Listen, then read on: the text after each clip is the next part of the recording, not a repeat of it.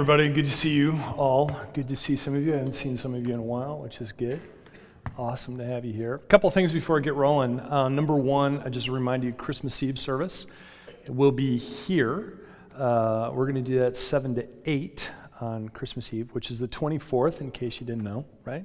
So 24th. So come on out for that. The really cool part of that is we do this kind of reception thing afterwards, and that's always a lot of fun. And so come be a part of the extended church family and celebrate the birth of Jesus together that way, so that you are ready to rock and roll, either for your evening gift-giving exchange or your morning. Either way, you'll be set if you've been here. So keep that in mind. Also, I wanted to let you know that on New Year's Eve, a week later, I'm going to be doing something at Thrive Space, which is 81st and Aspen, if you haven't been there. We're going to have some interactive things for you to do. I'll probably be there for just a couple of hours. The details we're still trying to work out. But the thought is that you can come, you can do some of the interactives, and eventually do communion. We'll have communion available for you. We've kind of spent this year chasing after the presence of God, and so what a great way to end 2019 and to begin 2020, again, chasing after the presence of God, and just invite you to do that. So watch for some more details coming out about that as they begin to develop, but I wanted to make sure that that got on your calendar. It won't be at midnight. It will be much earlier than that, but it'll be an hour or two where you can come and go as you please and just try to spend some time with God. If you have a Bible, turn with me to Matthew chapter 1, or if you have a Bible app, go ahead and punch that in now, but make sure that you hit the mute button so that it doesn't start automatically reading it out loud, because I'm going to be reading it. So, anyway, Matthew chapter 1, I'm going to begin in verse 18. This is how the birth of Jesus Christ came about. His mother Mary was pledged to be married to Joseph. But before they came together, she was found to be with child through the Holy Spirit. Because Joseph, her husband, was a righteous man and did not want to expose her to public disgrace, he had in mind to divorce her quietly. But after he had considered this, an angel of the Lord appeared to him in a dream and said, "Joseph, son of David, do not be afraid to take Mary home as your wife, because what is conceived in her is from the Holy Spirit. She will give birth to a son, and you are to give him the name Jesus, because he will save his people from their sins." All this took place to fulfill what the Lord had said through the prophet. The virgin will be with child and will give birth to a son, and they will call him Emmanuel, which means God with us. When Joseph woke up, he did what the angel of the Lord had commanded him, and took Mary home as his wife. But he had no union with her until she gave birth to a son, and he gave him the name Jesus. This is the word of the Lord, and we believe it. Recently, I had a conversation with someone about how we read, how we interpret, how we understand the Bible. Now, I want to hit a brief pause, and I want to make a cautionary statement before what I say next. I don't want anybody to believe that you can't open the Bible, read it, understand it, live it out without a master's degree, because I don't believe that's true. Okay, I think that the Holy Spirit comes and does an awful lot of work in us and allows us to read some things and to absorb these things to actually live them out. But I also think at the same time, we have to hold on to what we're reading somewhat loosely. Because oftentimes, the further away we get from the source material, from the source of the text, we lose some understanding of what's happening. And I find this kind of troubling. I don't know how to say this, but I find it troubling because it seems like we fall into this trap that the Bible was written in some type of vacuum. And it wasn't. There is a history, there is a culture that informs what's been written here. So, some of you have heard me say this many times, but every time we open the book, we're tourists. There is cultural customs and there are things that are happening here that influence the way the writers actually wrote. Does this make sense? And so you have to have a certain understanding in order to really get at what the writer was communicating to that audience and eventually to us. Okay? So this wasn't written in a vacuum, therefore you may not read it in a vacuum. Understand? So you have to keep that in mind. But again, I don't want you to think you can't open the Bible and like, well, I don't have a history course and I don't know how to do it. No, I'm not saying that at all. What I'm saying is that as you read it, please understand there may be more to the story, and you hold on to your interpretations a little more loosely. I mean, I still do that, and I've got an advanced degree in this stuff, but I still know that there are bits and pieces of the history that I'm still puzzling through and trying to understand. So there's this context to it. And I was thinking about this a little bit, especially in relation to what's happening in this particular passage. Because there's some nuances in this passage that make it a little more real, I think. And how many times have you actually heard the Christmas story?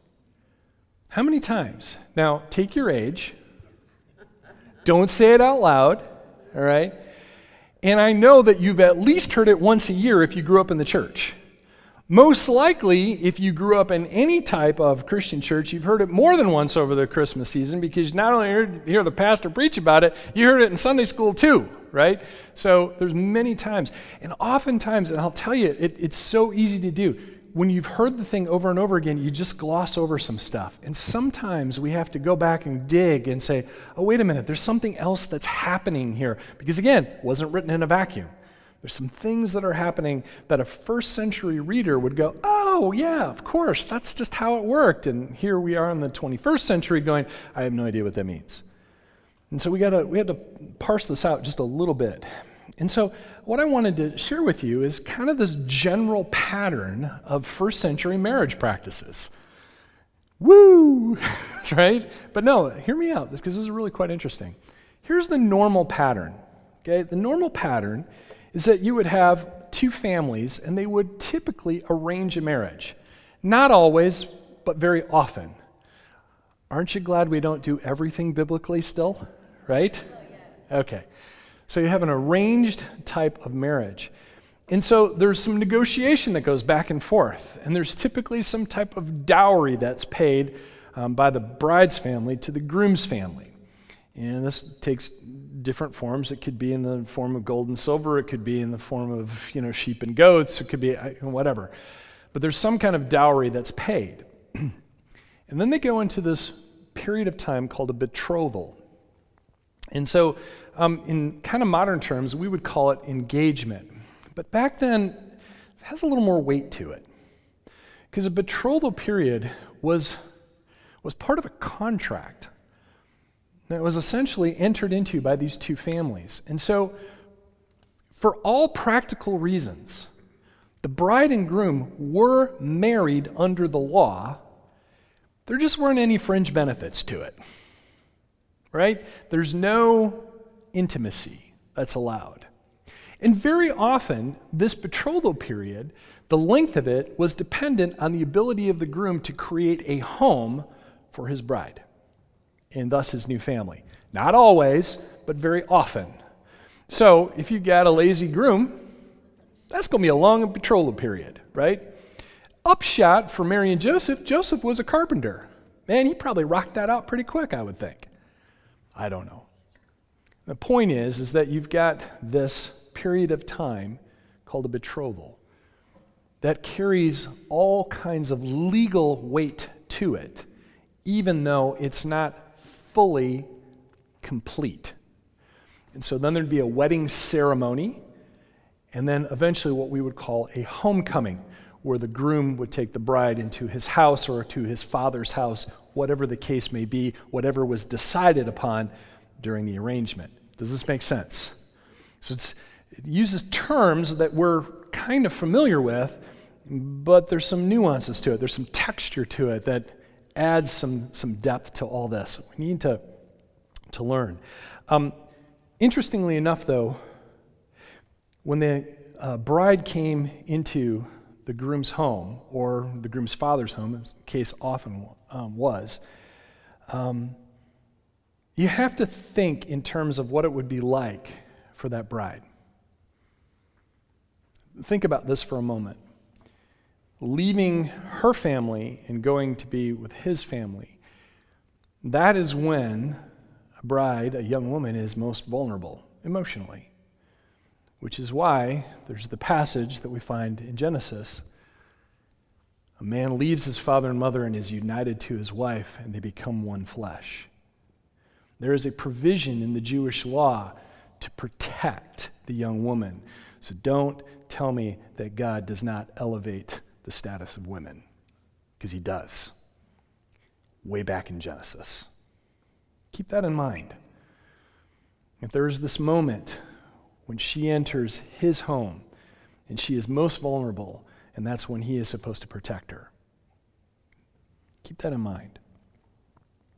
Now, this context helps us understand what's happening in this passage. It's really important that we understand it. This is how the birth of Jesus the Messiah came about. His mother Mary was pledged to be remarried to Joseph, but before they came together, she was found to be pregnant through the Holy Spirit. There are two things that are happening here. First, she was pledged. That means it was the betrothal period. The wedding had not taken place. She had not entered his home. She's still living with her family. Okay? Legally, they are together. Physically, they are not. So no benefits for either one of them, other than the legal ones. And then, of course, she's found to be pregnant. So one of two things occurred. Either Joseph and Mary did something that they weren't supposed to do, or Mary's got a thing for someone else, and they were doing something they weren't supposed to do. Those are the two options that are available, at least in the minds of most people. And let's be honest, if you and I were living in that day and age, it would be our options. We would think the exact same way. And so here we have this set of circumstances. And it affects so much. When you have a situation like this, it not only affects the reputations of the bride and groom, but their respective families. Also, inheritance laws, which are a big deal, okay? It's a big part of all of this, the transfer of property and wealth from family to family. Now, obviously, Mary and Joseph didn't have a whole lot of that, but still, you can see where that would become a big issue. So there is social status, there is legality to it, there's all of these things that are now wrapped up in this, and it's all just a mess because Mary's pregnant. This is huge. This is a big deal.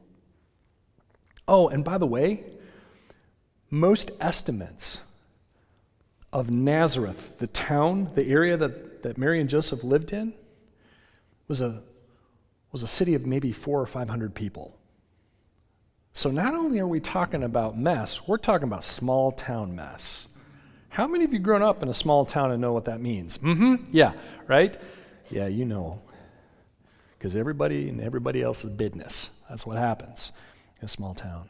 But notice this. This is interesting to me in verse 19. Because Joseph, her husband, was faithful to the law, and in some translations it's because he was a righteous man. But the language that's used here is really about this idea of being faithful to the Torah, to the law. And he was faithful, and yet he did not want to expose her to public disgrace. He had in mind to divorce her quietly. Now this is fascinating, because there's something that's happening here that we have to understand. It means he is faithful to the Torah, not just in the letter of the law, but also the spirit of the law.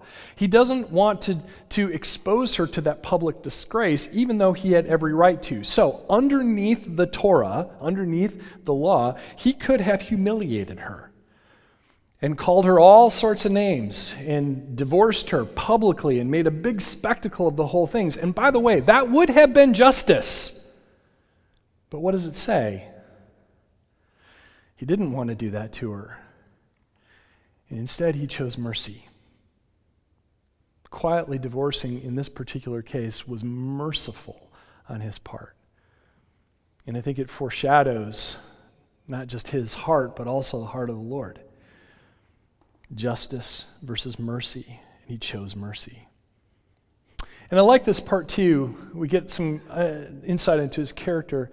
After he had considered this, I like this word considered because it means to ponder. It means to deliberate, and there's actually one connotation that's carried with it is to turn things over in your mind. Have you ever done that? Yeah, you had something you had to do, and you just keep turning it over and over and over and over and over and over and over, and your spouse is sitting there going, "Oh my gosh, I wish they'd just quit," right? And you have sleepless nights and that sort of thing. That's kind of the idea that's happening here. But after he had considered this, an angel of the Lord appeared to him in a what? What's the word? Dream. This becomes very important later on in the story. Very important because Matthew is up to something here. We're going to hear about that in a couple of weeks. The Lord appeared to him in a dream and said, "Joseph, son of David, do not be afraid." Interesting choice of words, to take Mary home as your wife, because what is conceived in her is from the Holy Spirit. You see, he was afraid of how he would appear. Not just to the people around him, but also he was afraid of what the Lord might do. To be afraid of his standing under the Torah, under the law. And here the Lord is stepping in saying, no. I'm taking that one off the table. There's something else that's happening here. There's a bigger picture or something else. Pay attention to it. It's an interesting choice of words. Don't be afraid. Hang on. There's more to this. By the way, when you follow God, there's always more to the story. Always more to the story. And so then what happens is the Lord says she will give birth to a son, and you are to give him the name Jesus, which, by the way, I'll mention this. The Old Testament word for Jesus is Joshua, which means salvation. So give him the name Jesus, or Yeshua, because he will save his people from their sins. You see what he did there? He explained not only what his name was to be, but what it also meant. All this took place to fulfill what the Lord had said through the prophet. The virgin or young woman will conceive and give birth to a son, and they will call him Emmanuel, which means God with us. So he references an Old Testament prophet that Joseph would have known. This is a common prophecy about the Messiah, and he's connecting it. He's in this dream. He's saying, hey, don't be afraid, because all that stuff that you've been waiting for, yeah, it's coming. Hang in there. There's a bigger picture, something else. And I love how he talks about Emmanuel, which means God with us. You want to talk about being present. Yes, the Lord is present, not only in the dream, but also in physicality. And so Joseph woke up, and he did what the angel of the Lord had commanded him, and took Mary home. That's that homecoming part, to be his wife. He went through with the wedding. He did not divorce her, but he did not consummate their marriage until she gave birth to a son, and he gave him the name Jesus. So Joseph followed through. He was faithful not only to the Torah, but he was also faithful to his Lord, who appeared to him in a dream. And all of a sudden, this begins to have a little more texture to it. This has a little more depth to it, and we begin to understand that these are real people that we don't just read about, but they actually had emotions and fears and hurts and anxiety over the same kinds of things that we do. More so because of the type of culture that they actually lived in. A quick note, Matthew is writing his gospel to skeptical Jews. I love this picture. Skeptical Jews. And so the emphasis that he's writing to is on the Father. Luke picks up Mary's story, but Matthew focuses on Joseph and some other bits and pieces. And so when Matthew writes his gospel, he's writing with a very Jewish bent to it, and so it's important to the interpretive process and to our understanding of the text to know that there are some Jewish things that are happening here. And it makes that feel a little more alive. So let me ask you the question. Have you ever experienced one of those moments where you had a tough decision you had to make? And you've been turning it over in your mind and it's keeping you up at night. Most likely somebody else created the problem, right? But you got to deal with the consequences. It's usually the way it works. And it's in your lap. And the fact of the matter is, you really just want to avoid it and hope it goes away. Oh, come on, you're in church. Be honest. That's happened to you, hasn't it? Of course. Oh, and if it hasn't, it will. Just hang in there. It will. It'll happen. It's okay. Maybe it was a hurtful comment that somebody made to you or someone else, and you just can't let it go. Maybe you witness some unethical behavior, and you can't let it slide. You know you got to say something about it. You don't want to say something about it. We have a phrase in our house. It's like, please don't make me be that guy, or I got to talk to you about this. You know what it's like. Maybe it was a damaging event, and you keep reliving it over and over in your mind, and you continue to suffer. Maybe it's a family relationship, and you can't get away from it, and yay, it's Christmas time too. That often happens this time of year. You got some tension within the family, and nobody wants to talk about it, but it's like literally this elephant in the room, you know? Yeah. Now, maybe your set of circumstances or my set of circumstances aren't quite like Mary and Joseph's. Maybe it's a little more like Jerry Springer, but it's no less real, right? I mean, you got to deal with the context you live in because your life doesn't happen in a vacuum, just like the Bible wasn't written in a vacuum. And you still have to live these kinds of things out. And so the question that you're asking is, what do I do about all this? You're considering it in your mind. You're pondering it. It's rolling over and over. And you're thinking about it. You really want it to go away, but it's not. It's just sitting there. And I think one of the things that the story of Joseph shows us, one of the things, and other things too, but the main one is that God is present in your uncertainty. Keep that in mind when you're not sure of how this is all going to play out, but that God is present in your uncertainty too. Not only in your uncertainty, but of course, when you are uncertain, He is there. He hasn't left. Now, He might be a little quiet about it, which drives me crazy. But the point is that I never doubt that He's there. He is present. And my guess is that when I'm most uncertain, He is most present. And He's inviting each one of us to lean in a little bit more. Now, to be fair, I would really like it if He would show up to me in a dream. Wouldn't you take that? Or a burning bush? Is that too much? I mean, you did it for Moses. Why can't you do it for me, right? Instead, I get strange dreams, like the one I had the other night where I borrowed Robert Carrion's truck, and no, nothing happened to it. It was okay. But you really need to get the brakes fixed. I'm just saying. Weird dreams. You know, for those of you who are Bugs Bunny fans, it's like, I'll never mix radish juice and carrot juice again. You know, oh, what a night. I don't understand how this happens. Those are the dreams I get. I want dreams like this. But the fact of the matter is, that regardless of the dream, regardless of what's happening, God is present in your uncertainty. And I think Joseph shows us that. And there is likely something more at work. And I couldn't help it, but I was reminded of this verse, and I'm totally taking this out of context, but trust me, this will make some sense. And we know that in all things,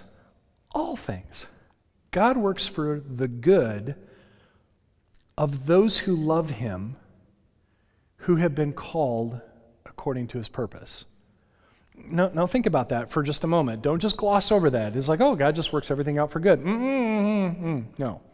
He works all things for the good for those who love Him, for those who acknowledge the fact that He is present and lean into that presence For those who love him, because this is really what love is. Love is leaning into those things, into that relationship that you know is there, and you have been called according to his purposes. It means you're actually following God, and you're trying to check in with him and continually live that type of life. That's when those things begin to work. But here's the reason why. Because we serve a God of redemption.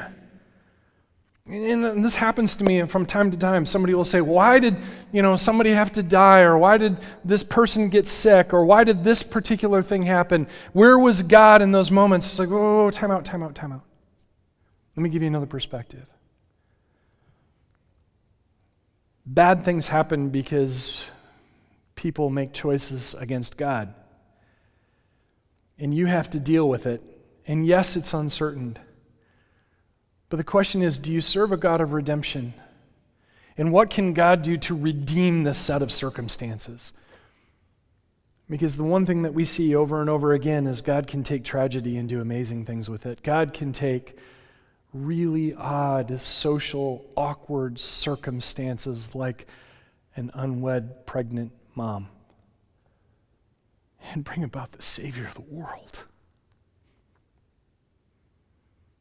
He restores and he renews, he reconciles, he redeems. He can even take death and make it our salvation. Wow. So God is present in our uncertainty. See, when you follow God, you have something that most people don't. You have possibility for something redemptive, something new. And so, whatever your circumstances is in this holiday, and I'm sure you have them, whether it's a strenuous relationship or like in our case, when somebody stole a gift off of our front porch. Porch pirates. In the grand scheme of things. I can either be mad about it, or I can say, well, there might be another picture here that I don't see. And the way forward for all of us is to chase after him, to acknowledge that he is present. And, you can pray, or you can journal, that's what I do, or you can meditate, or you can fast, or whatever it is for you.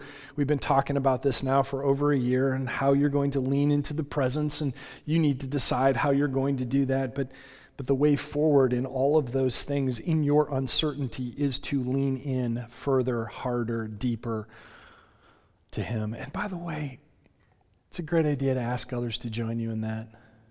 Here's a simple way to do it. Simple way. Whatever the issue is, find one person that you trust and just ask, hey, sometime over the next 2 weeks before Christmas, would you mind praying about this one thing? You don't have to give them all the details. Just give them enough so that they can pray. I have never met a person who would say no to that, especially not in this church.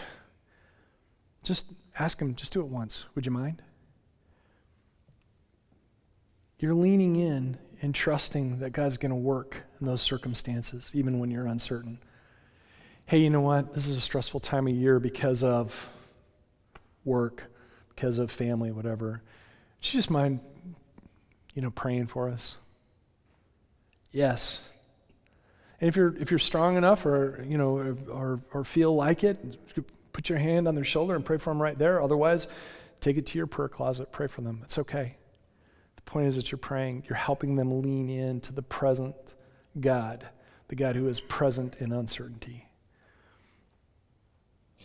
Don't be afraid to pray for each other. Now, from time to time, we are aware that our friends are going through things, that our extended church family are going through things. Sometimes it's because we're nosy. It's me. Sometimes it's because we just overhear things. Sometimes we just know because we know the people. You don't have to wait for them to ask you to pray. I know you're busy with your own Christmas stuff and your own celebration and your own gift wrapping and present buying and all that. I know you are. But some night before your head hits the pillow and you think of somebody somewhere within your sphere of influence, whether it's with the church or work or neighborhood or whatever, would you just say, oh God, would you be Prince of Peace over that? Oh God, would you be present in a way that they would understand? Oh God, would you move? Don't wait for them. Pray for them anyway. Because one thing you can be certain about is that they will appreciate you praying for them in their uncertainty.